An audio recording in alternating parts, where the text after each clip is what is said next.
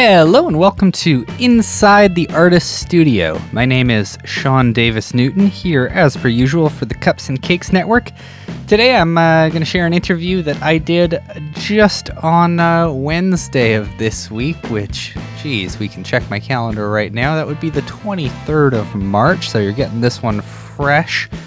I talked to Art Deco from Victoria, British Columbia. We talk about some upcoming shows that Art has at Big Winter Classic in Calgary and at Winterruption here in Edmonton, which I'm super excited to go see.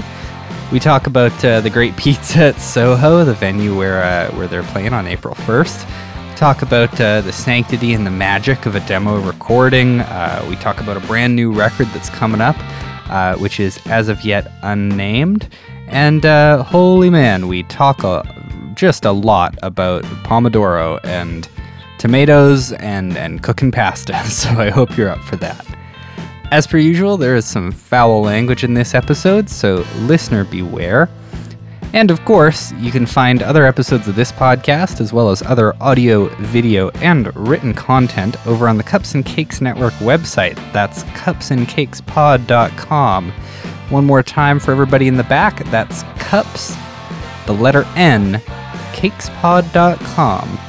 Here's Art Deco.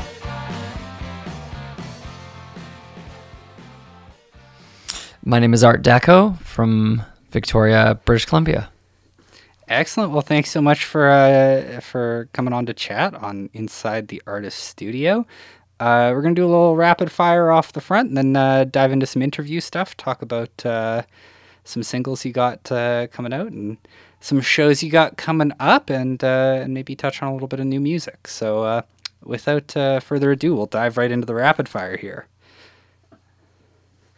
Do you have a specialty dish that you either cook or bake that people kind of associate with you? That's a good question. Yeah, I would say my specialty dish is, just a good old-fashioned pomodoro, like a tomato sauce, an ancient Italian recipe that was passed down generation after generation, and it can be served with any sort of noodle. Okay. But for me, it's a good like spaghetti or a penne or a gnocchi. I mean, anything really. But yeah, it's a nice basic Italian style pomodoro sauce. What makes a pomodoro different from just a standard tomato sauce, or is that basically just the correct name for a standard tomato sauce? Yeah, I mean, it's a bit fancier. So it's I'd get really nice vine ripened aromas, and I kind of blanch them, slip them out of their skins, peel the seeds out, steep into olive oil, like tons of basil and garlic and chili peppers, and then use the oil to kind of cook down the tomatoes for hours, and a little bit of red wine and Parmesan Reggiano. It's very, very, very simple, but incredibly delicious. Yeah, I was going to say that sounds like the vocabulary of somebody who knows what they're doing, cooking wise. Or do you are you somebody who likes to cook? Is that a fun thing for you? Oh yeah, this podcast can quite quickly turn into a food one if we're not careful. So yeah. Yeah. Let's just say I think cooking and music go sort of hand in hand. You gotta feed your bandmates when you're in the studio. It's all about taking turns who's gonna cook for whom. And when you're on the road, sometimes if we stay in an Airbnb, I'll cook for the band. But yeah, that's kind of one of my first passions is food. Yeah. What's or do you prefer tea or coffee? Coffee. But tea, I mean, it's 50-50. It depends what time of day, Yeah, or does caffeine tend to bother you? Can you easily overdo it on caffeine, or are you usually pretty safe? No, I mean, I think there's been a few nights where I've woken up in the middle of the night with a flop sweat, and I think I'm on the verge of a cardiac event. But yeah. And then I think back, oh yeah, I had like one of those large Guayaki kind of like Enlightenment teas and a couple of iced Americanos. And then, the coffee was brewing at 7 a.m, which woke me up, and I had half a pot of that. So yeah, you got to be careful with the caffeine. So in those type of situations, yeah, you gotta kind of cut back and maybe lean on some, I don't know, some herbal tea with some fresh ginger. Yeah. What's the weirdest job you've ever had? I don't really haven't had too many weird jobs. It's been like a pretty linear line from like, I guess like mowing lawns and babysitting the neighborhood kids before you're kind of even old enough to hold down a job. I'd say in the kind of like before I was 16 or 15 and actually legally able to work, I did have a weird job. I was a bat boy for like this AAA kind of like local baseball men's league team. Okay. And like a friend of mine was like, hey, apparently, if you just hang out at like the baseball park, they'll hire you, and essentially you just fetch like the bats and stuff, and then at the end of the night you go into the dressing room and they pass like a hat around and put like a loony or a toonie in there, and you get to keep the money, and you can make like a whole bunch. Like I made like $18 the other game. And, and so like I did that and I hung around. And one day my friend didn't show up, and I basically took over his job as like the summer bat boy until the team like lost horrendously once, and then I was just like the receptacle for like a bunch of verbal abuse in the dressing room, and I like, hopped on my BMX home, rode it home crying with tears streaming down my face with like no money in my pockets. I will say it kind of demonstrates my distance from the sporting world that you said bat boy, and I was like, oh man, cool, you got to work with bats. Oh, right. Yeah. Yeah. I figured it out pretty quick, but yeah, I mean, it was like, I think working as young as soon as you're, if you're able-bodied and stuff, getting a job, no matter how crappy it is, however old you are, like it was like character building, For sure. I think I might have been like 10 or like 11, like 12, 11 years old. Yeah. Certainly, definitely way too young to be working, but I was a little hustler. We didn't have much money growing up, so I had to go and make my own if I wanted to like go to HMV and buy CDs and whatnot. Yeah.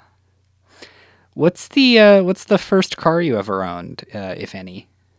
A 1984 Chrysler New Yorker, and I bought it off of my friends.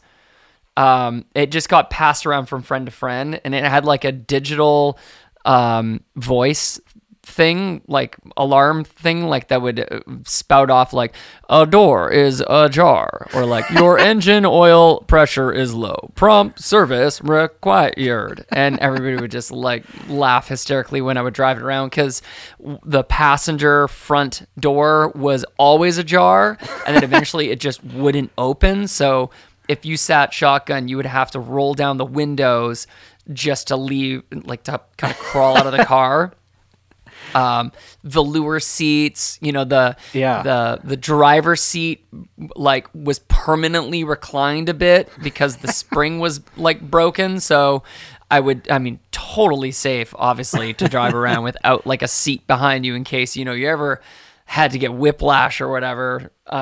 Yeah, it was just a brutal car, but I drove that around for like 6 months. And then one day I was downtown at a traffic stop, and a cop car, put up the cherries and pulled me over, and they gave me a citation because I was polluting too much. Like my clearly like the engine was like burning oil. Yeah. So I took it to Canadian Tire, and they're like, your car is like, it's a miracle it's even working. So there's no point fixing this. You're just gonna have to take it to the dump. So yeah, that was my first car. Yeah. I always feel my older brother crashed several cars when I was growing up. And so every time I ask this question, it's always kind of like it feels anticlimactic when there is no dramatic end to a car. Just, I know I drove several cars that eventually just slowed down and stopped and never started again. Yeah, that's usually the case, right? Yeah, unless, I mean, unless you're a 16-year-old boy in a small town in the prairies, in which case, You're driving at 12. yeah, yeah, you're driving until your car is a chunk of metal. But Just like Fred Flintstone, you're just like your feet are permanently moving underneath it. if you could put together a lineup of, let's say, like 3 bands and book them at a club you like going to, what kind of bands would you pick? Like do these bands? I mean, to be fair, let's set up some boundaries because obviously, David Bowie, 1973. Let's no time machines involved, like ones that are active right now. Yeah, let's say no time machines involved.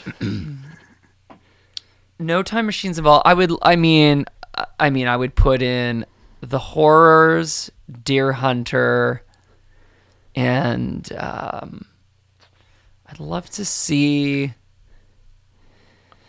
Kate LeBon. Oh yeah.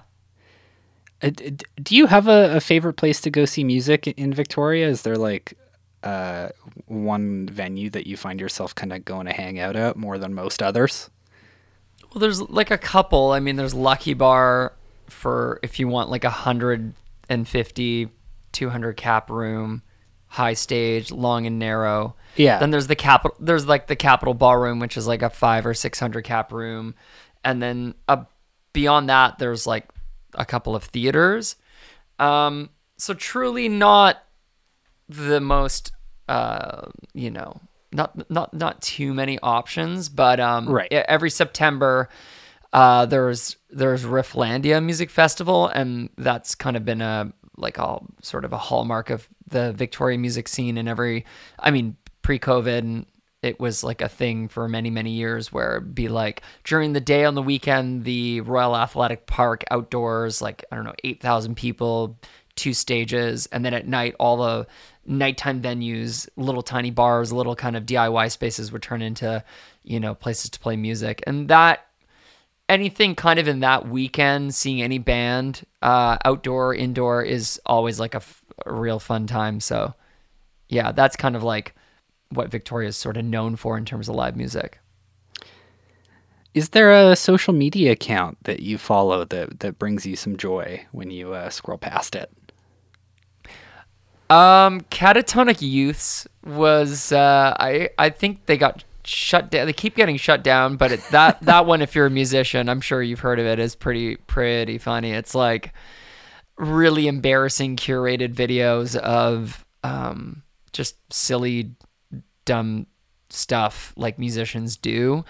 That one always puts a smile on my face. I've been watching I think it's Indie Sleaze. It's like someone curating a bunch of like 2002 to 2010 like indie rock throwback photos. Like you'll see like a young Lily Allen and Mark Ronson, or like the Strokes like all skinny and high and drunk at like the Mercury Lounge. And it's like a total, definitely targeted for someone my age who fondly remembers the kind of the meet me in the bathroom years of like indie rock. Do you prefer sports, board games, or video games?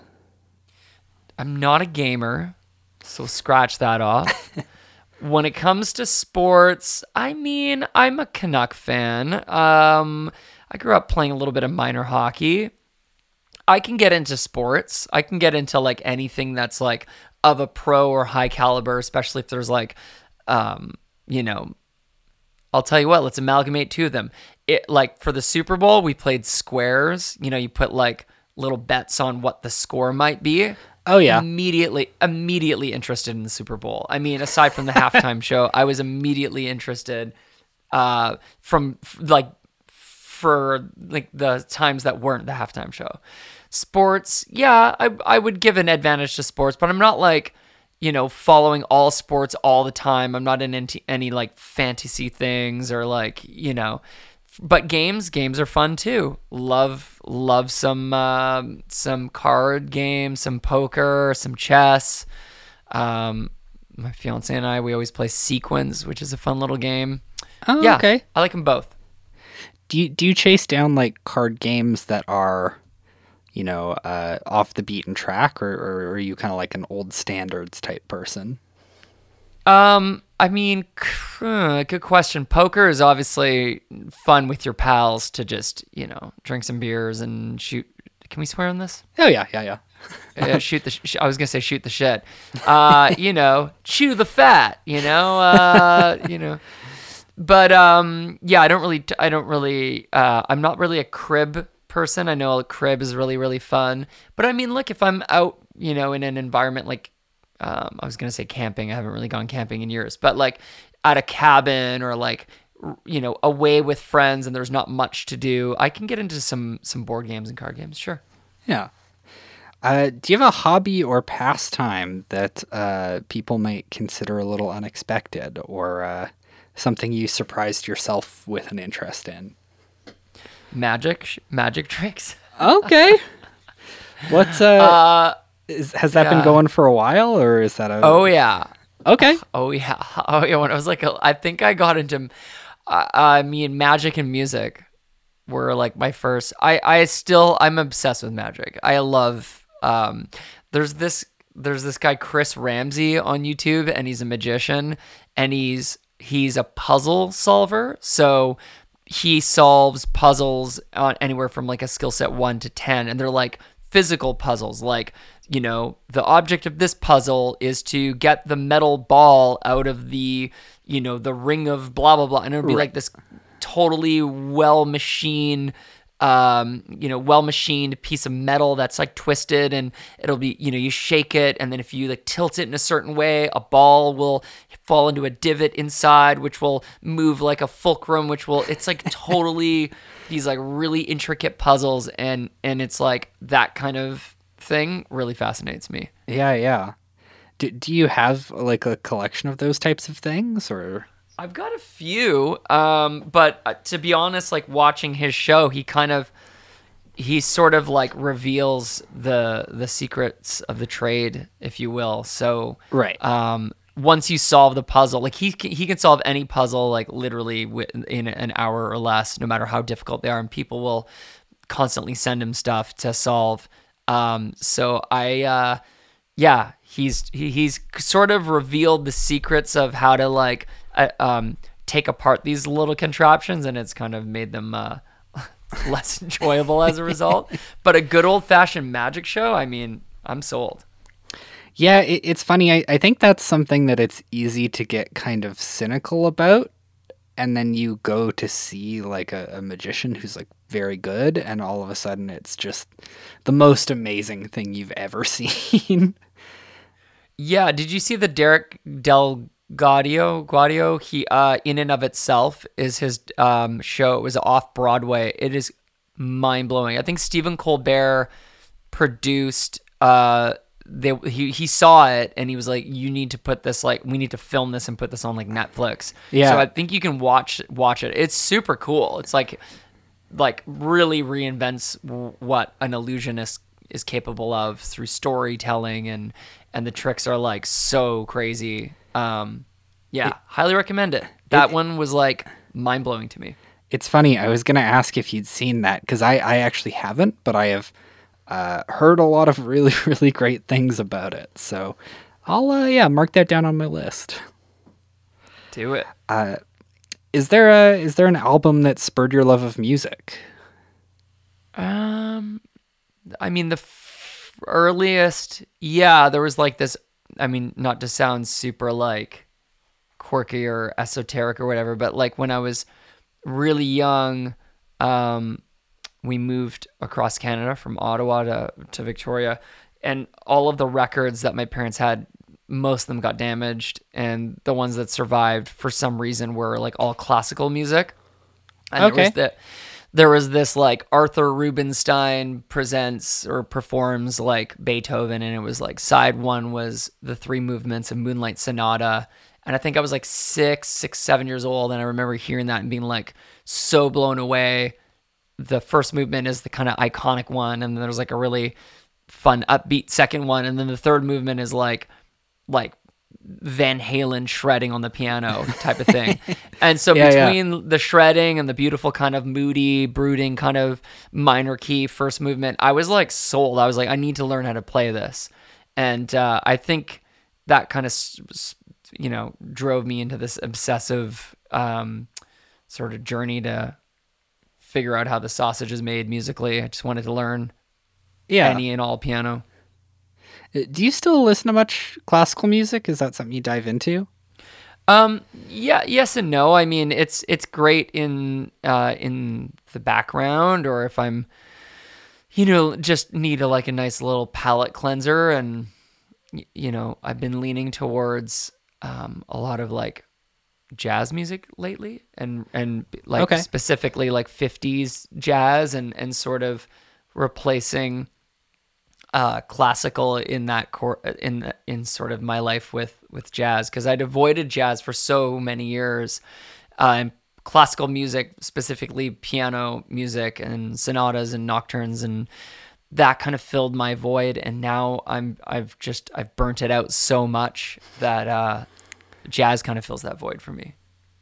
It's like rediscovering or discovering for the first time like a genre, Yeah. Well, we've got one question left here on the rapid fire side of things. Is there a band or artist that's kind of young up and comers that you want to give a shout out to, that you really like what they're doing right now? We were just down at South by Southwest, and there's this young band out of New York called Geese that are really kind of exciting. And I mean, they're super young, but like, man, are they so like crazy talented, and probably a good like 5 to 10 years more advanced than I was at that age, just their collective chops and their sort of maturity. So yeah, they're definitely a band to watch. I mean, they're just going on tour with Spoon and Jack White. So I mean, they're certainly not a baby band. They're definitely well on their way. Yeah, that's quite a lineup.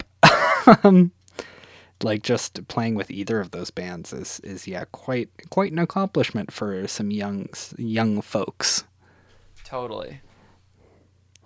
Well, let's pivot on over then into the kind of second half of things here. I guess right off the bat, what has life looked like under the pandemic for you? Like how has that kind of gone? I mean, it's sort of gone the same way for a lot of people. A lot of frustration and fear and stress, and I mean, I've hopefully channeled that into some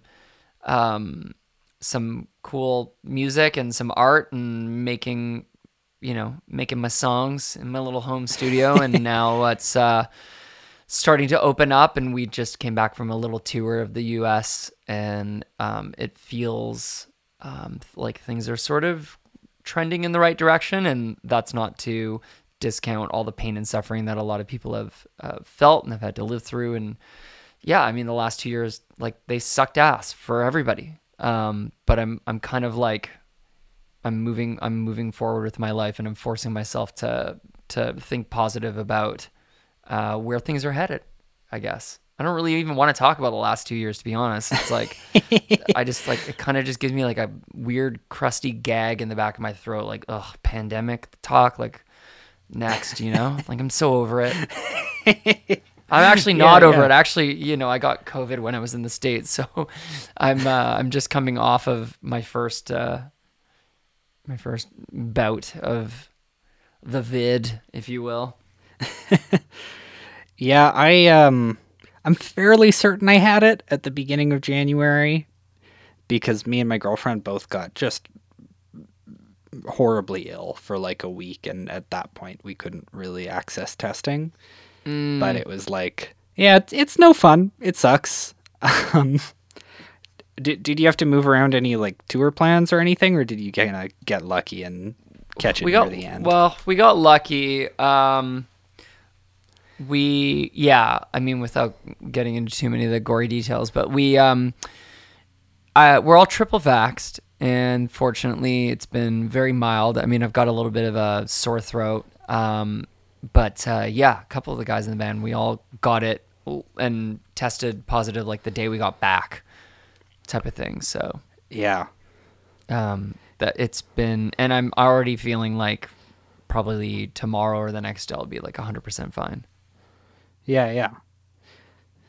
So, you have a record that came out about a year ago now, and you are prepping some new music. It seems to me, at least, like you're working at an accelerated pace. What's behind the big like productive period? I guess how has that gone? I suppose. I mean, I mean, the album cycle seems to get shorter and shorter and shorter as people's, appetite for content and music increases, and the accessibility of new music is just everywhere all the time. And I feel like, the challenge is twofold. It's like, how do I, keep up with everyone else that's putting out great music all the time? How do I remain relevant and in the picture? And how do I also challenge myself to continue to write better music and different music? And given the fact that we couldn't tour for the last 2 years, what else was I gonna do? Like, there's only so many fucking Pomodoros I can vacuum seal and throw in my freezer. Okay. Yeah. Like, there's only so many, Chris Ramsey videos of him solving a 9 out of 10 metal puzzle of a trapeze with a stainless steel ball that he's got to remove. So, in between those kind of highlights of my week, I got this studio here with all these instruments, and I'm thinking to myself, well, people have already forgotten about In Standard Definition, like, as many little personal breakthroughs that we had commercially with the album. It's still, once you're kind of kicked out of rotation on FM radio and blogs stop interviewing you and covering you, and it's like you're not out on the road constantly, P.T. Barnum and Bailey style, like roaming circus show. Like, you're not moving through towns and having the luxury of being relevant via touring. I was like, shit, I got all these demos. I've got all these ideas. I don't want them to rot on the vine. I need to kind of like cultivate this. And so I just immediately started demoing, and then, went into the studio, and the band that kind of backs me up and plays with me we're game to go into, Deco, I guess 3.0 or 4.0, depending on how long you look at the sort of history of my music output. Do you like to demo stuff while you're writing it, or do you generally separate those two processes? Well, the demoing process, so there's like a couple different iterations. There's like the, sitting down at the piano, or, you're just kind of like picking up the guitar because you're bored. You're waiting for that those tomatoes to steep, to simmer. I'm gonna keep going back to this tomato sauce. This is the gift that keeps on giving. Or like, the cabs are coming in 5 minutes. Whatever it is, and you reach for an instrument. There's so many of them in the house. And, I might hum something and not even thinking about it. It just might be 3-4 chords, or a chord, or a melody, or something. I'll go, maybe I'll pull up my phone, hit play, bank it, and then I've got this bank of these non sequitur melodies and ideas. And when I, in earnest, want to kind of pull out the, recording console and plug in and put up a drum loop, I'll revisit some of those scraps, those sketches, and I'll see, okay, the ones that I really, maybe the sketch is in my brain all night. Maybe we go out for dinner, maybe I'm going for a walk, or we go, something as mundane as grocery shopping, and it's still stuck in my head. That one little 30-second pull out the phone and the guitar, and I'm humming that melody, and it's on my brain all the time. I'm like, okay, this is that annoying earworm. It's bothering me to the point where I got to turn this into a song. So that's kind of how the things sort of start, and then they'll go from that, and they'll transpose themselves, and they'll morph into, as soon as you lay down a drum beat, maybe it's sped up, maybe now it's slowed down, it now has like a little bit of a backbeat to it, and I'll plug in the bass and I'll get all funky with it, and then now it's gone from this like gibberish sung thing into a crusty little microphone on my phone to now it's like blossomed into a bit of a demo, and I'll chip away at it. It's like a piece of wood that you just whittle into a little statue, and eventually it's like a fully formed demo, and then that's when it presented to the band, and it might take on another life form in the studio because the guys that I play with are way better at the individual instruments that I'm kind of scrappy and putting down in a scratch demo. So yeah, it takes on different little iterations, and along the way, I might get inspired by like a certain sound or a certain instrument, and I'll be like, oh, instead of a saxophone playing that melody, maybe this new keyboard I got will play it, or maybe I'll have a bunch of backup singers play it. So you're constantly playing around with the arrangement to sort of reinvent what you think is the idea of your song. Do you enjoy recording a lot? Like, is that something that you've done for other people even, or is that mostly like a means to an end for your own music? No, I love it. I'm very much a recording. No, I mean, I absolutely love it. I co-produced everything that I've worked on, and then I fully 100% produced the latest Art Deco album, and yeah, right down to the engineering, and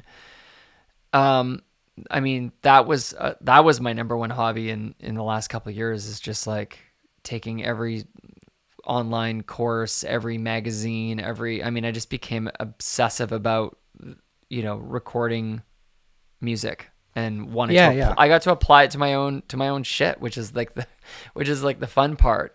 And I don't fancy myself a pro audio engineer, but I can definitely hang with the engineers and use the I can definitely talk and articulate as a producer songwriter what it is I need to hear and where we need to get the sounds to, if not being able to get there on my own.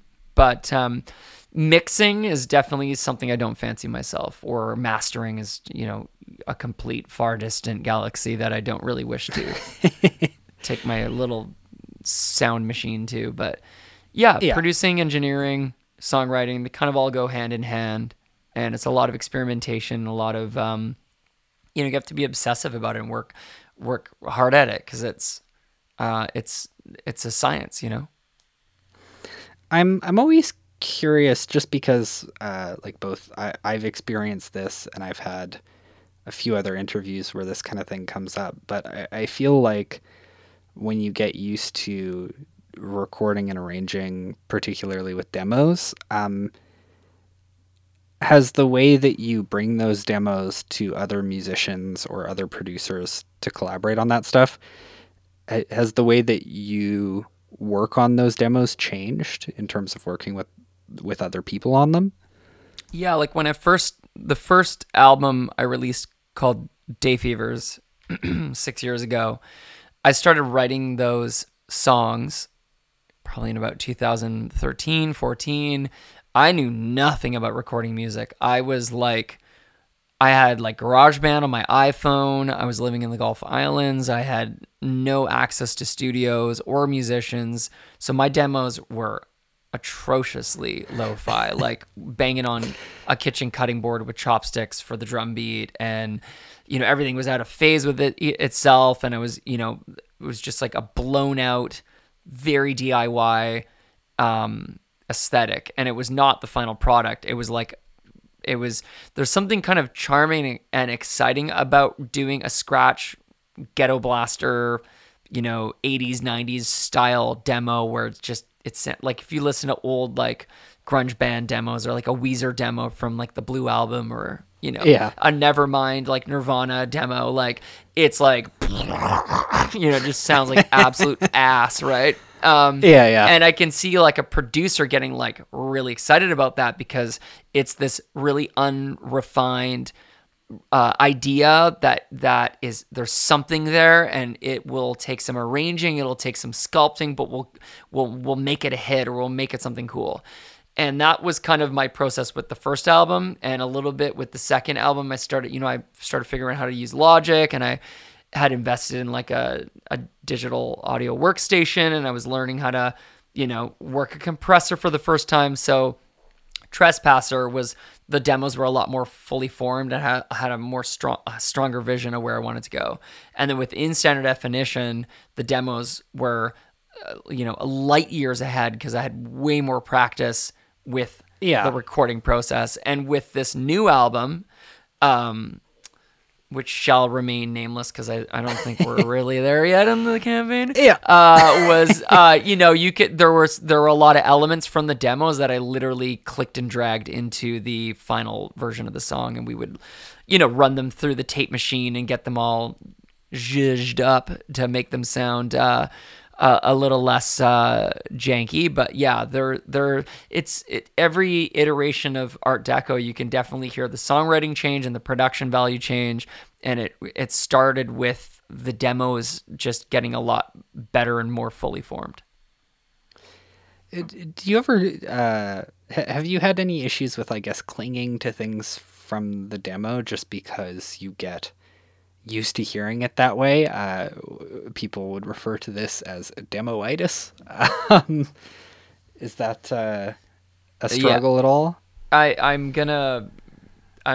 wish the band was here to hear that question, because they would all point their fingers at me like the Spider-Man meme, and they would be like, "Oh yeah, this guy." No, I do have demoitis, but I mean, I'm a singular vision. I'm, Art Deco is me. It's my name on the front door of this restaurant, so if the Pomodoro sucks and I get a 1-star Yelp review, I have to bear that responsibility. So I'm very I work really hard at trying to source out what it is I'm trying to say and how I'm trying to say it and how that sonic message is delivered. And so the first couple albums I did, I worked with a producer, and then in Standard Definition and this latest album, I decided to kind of take the reins myself, because I wanted to kind of I wanted to be in control of the message, and warts and all. Whether you like the sound or not, at least I can take responsibility for that. There's obviously a lot of players and a lot of collaborators that come in there. I mean, Mark Lawson mixed my latest album. Colin Stewart co-produced my last album and mixed it. So there's definitely some choice, trustworthy tastemakers, and everybody that plays on the album.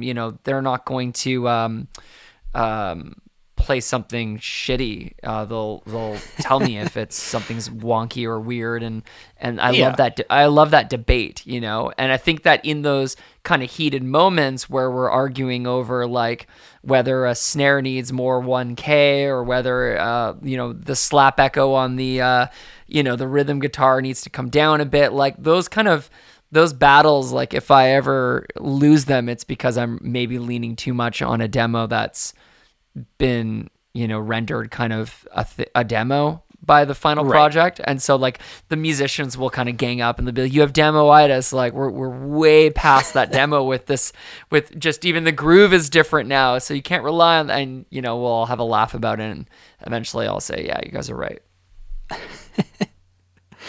So I want to make sure we talk a little bit about you're taking off to play a couple festivals in Alberta here. I'm not sure if there are dates outside of Alberta that are part of this kind of run, but you're going to be at Big Winter Classic in Calgary, and then Winterruption. What does the touring band look like at this point? Yeah, so Winterruption is, I believe, first. It's going to be April 1st, playing Soho Bar in Edmonton. Really looking forward to getting back to Edmonton. And then, yeah, the next day, big winter classic in Calgary. I think we're playing Broken City super late. Okay.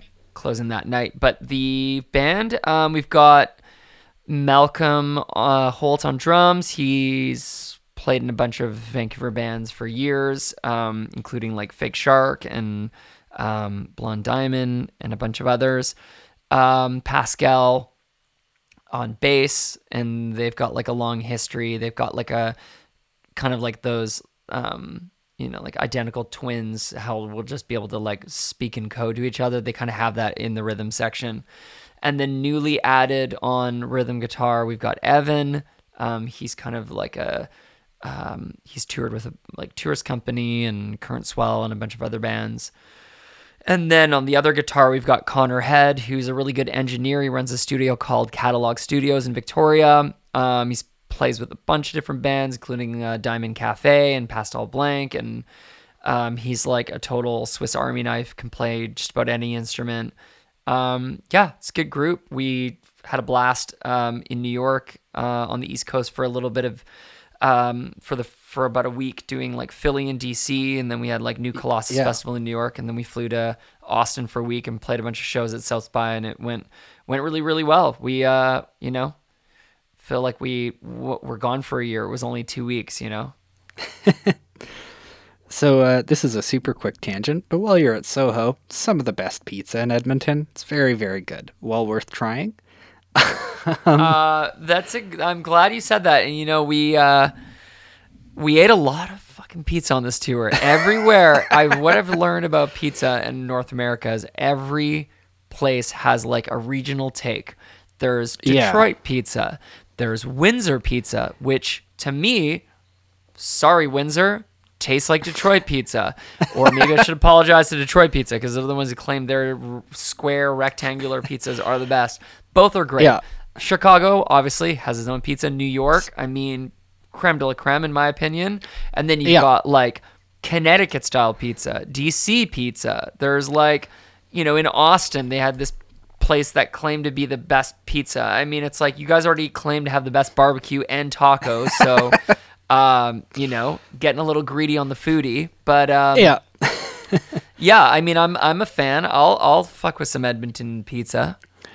Yeah, I will say Soho is like a good New York style pizza. It's like, it's massive, pretty thin slices.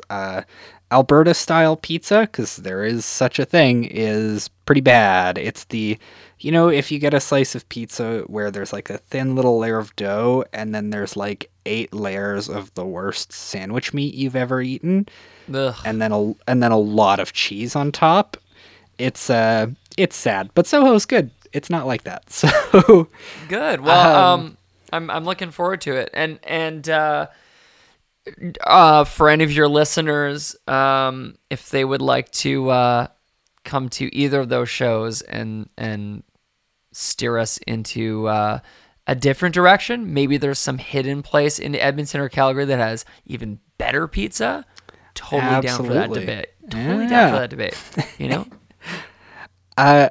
So as we're getting to the end of things here, I would imagine that a lot of the kind of hectic, shall we say, touring schedule of the past month or two is owing to this new and as of yet unnamed record that's coming out. We're going to feature one of the tracks off that record at the end of this episode, I believe, Palm Slave. Do you want to talk about, I guess, that song and what makes it like a great single for the record that's coming up? Sure. I mean, I don't really know. It's sort of a like an outlier to the album. So to your question, it's probably not the best single, but there's a lot of there's like a lot of like poppy, I don't want to say poppy moments, but let's say accessible songs on the album. Like we're talking like a 3-minute, this is definitely a verse, this is definitely a chorus, kind of hands in the air, throw back to your youth type songs on the album, and this one has like a very sinister edge to it, and it's like, it's about the dangers of like being seduced into a cult, and I just wanted to kind of lead off with something a bit more murky and a bit more sinister and a little bit more spazzy before we start hitting people over the head with like shit that's maybe like a little bit more obvious and a little bit more accessible. So yeah, that was like my reasoning. And we're playing a lot of new songs live. A lot of the new album definitely translating live, and it was really fun to see everything kind of, there's like 4 albums of content in the Art Deco catalog to kind of pull from, and it's like very heavily weighted in the last like year or so, and it's kind of satisfying to RIP some old songs. And this one unfortunately hasn't made it into the set list yet, only because we don't have a live sax player full time yet in the band, and it's I just kind of feel weird. There's such a crazy sax solo on the recording. I would feel weird if that was like canned in a backing track. Well, as you know what? Actually, one last question before we wrap up. I changed my mind. How do you think your priorities have shifted musically between that last record and this one, like between In Standard Definition and this one? Like, what do you mean priorities? Yeah, I guess like choices to aim for a certain type of sound or a certain type of mood or aesthetic. Like, are you moving forward in some way, I guess, or are you refining something that you have kind of hit on that you like? If I know it's all a bit opaque, but well, I mean, I mean, anybody's followed me for the last at least couple months or longer, they'll notice definitely a change in how I look, which is for sure probably the biggest thing. I mean, for the last 6 years, I've been hiding behind like a costume and really leaning into like glam and new romantic and makeup. And I woke up one day like not too long ago, and I thought the next time I play a show, I'm just gonna be me. I don't want to wear this anymore. I don't want to look like this anymore. I want to kind of strip that out. It's 2022. That statement of that challenging the artifice of like masculinity and that kind of deep V throaty kind of hard rock edge that was like really common in like alt rock in 2015, 2016. I was rebelling against that, and I'm not that person anymore. I don't need to do that anymore. It's a different world, being androgynous and sort of like gender neutral. Like that has serious implications, and I feel like a trespasser in that world. It's not really me anymore, and I don't really need to use that or embody that to sell my art. So the new version of Art Deco is I guess a lot more 60s, a lot more modster, a lot more suit and tie, a lot more mid 30s, which feels more honest to me, and I'm probably entering my like Peter Gabriel So era or like Bowie Let's Dance era, and I'm totally fine with that. Perfect. Well, geez, thanks so much for coming on the show. It's been a real fun time chatting with you. We're gonna play a song now that's called Palm Slave from Art Deco, from a forthcoming and as of yet unnamed and kind of on the down low record that y'all should keep your ears out for, if that's an expression. Yeah. Cool. But thanks so much again. Thanks for having me.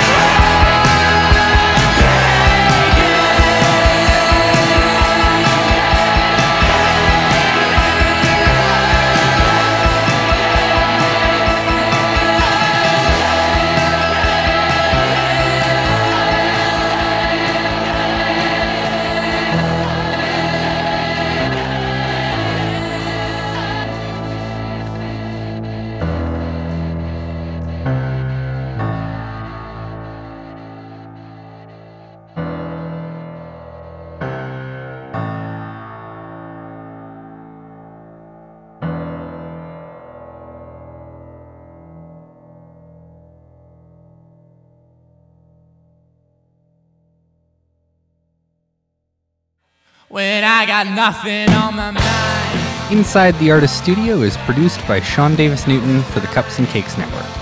The featured track, Palm Slave, was played with permission from Art Deco. Thanks to Laundry Week for the use of their song Nothing on My Mind from the Grimpy EP as both our intro and outro music. Inside the Artist Studio is one of the many ways the Cups and Cakes Network highlights Canadian music. Visit our website, cupsandcakespod.com, to browse our audio, video, and written content. That's cups, letter N, cakespod.com. Thanks for listening.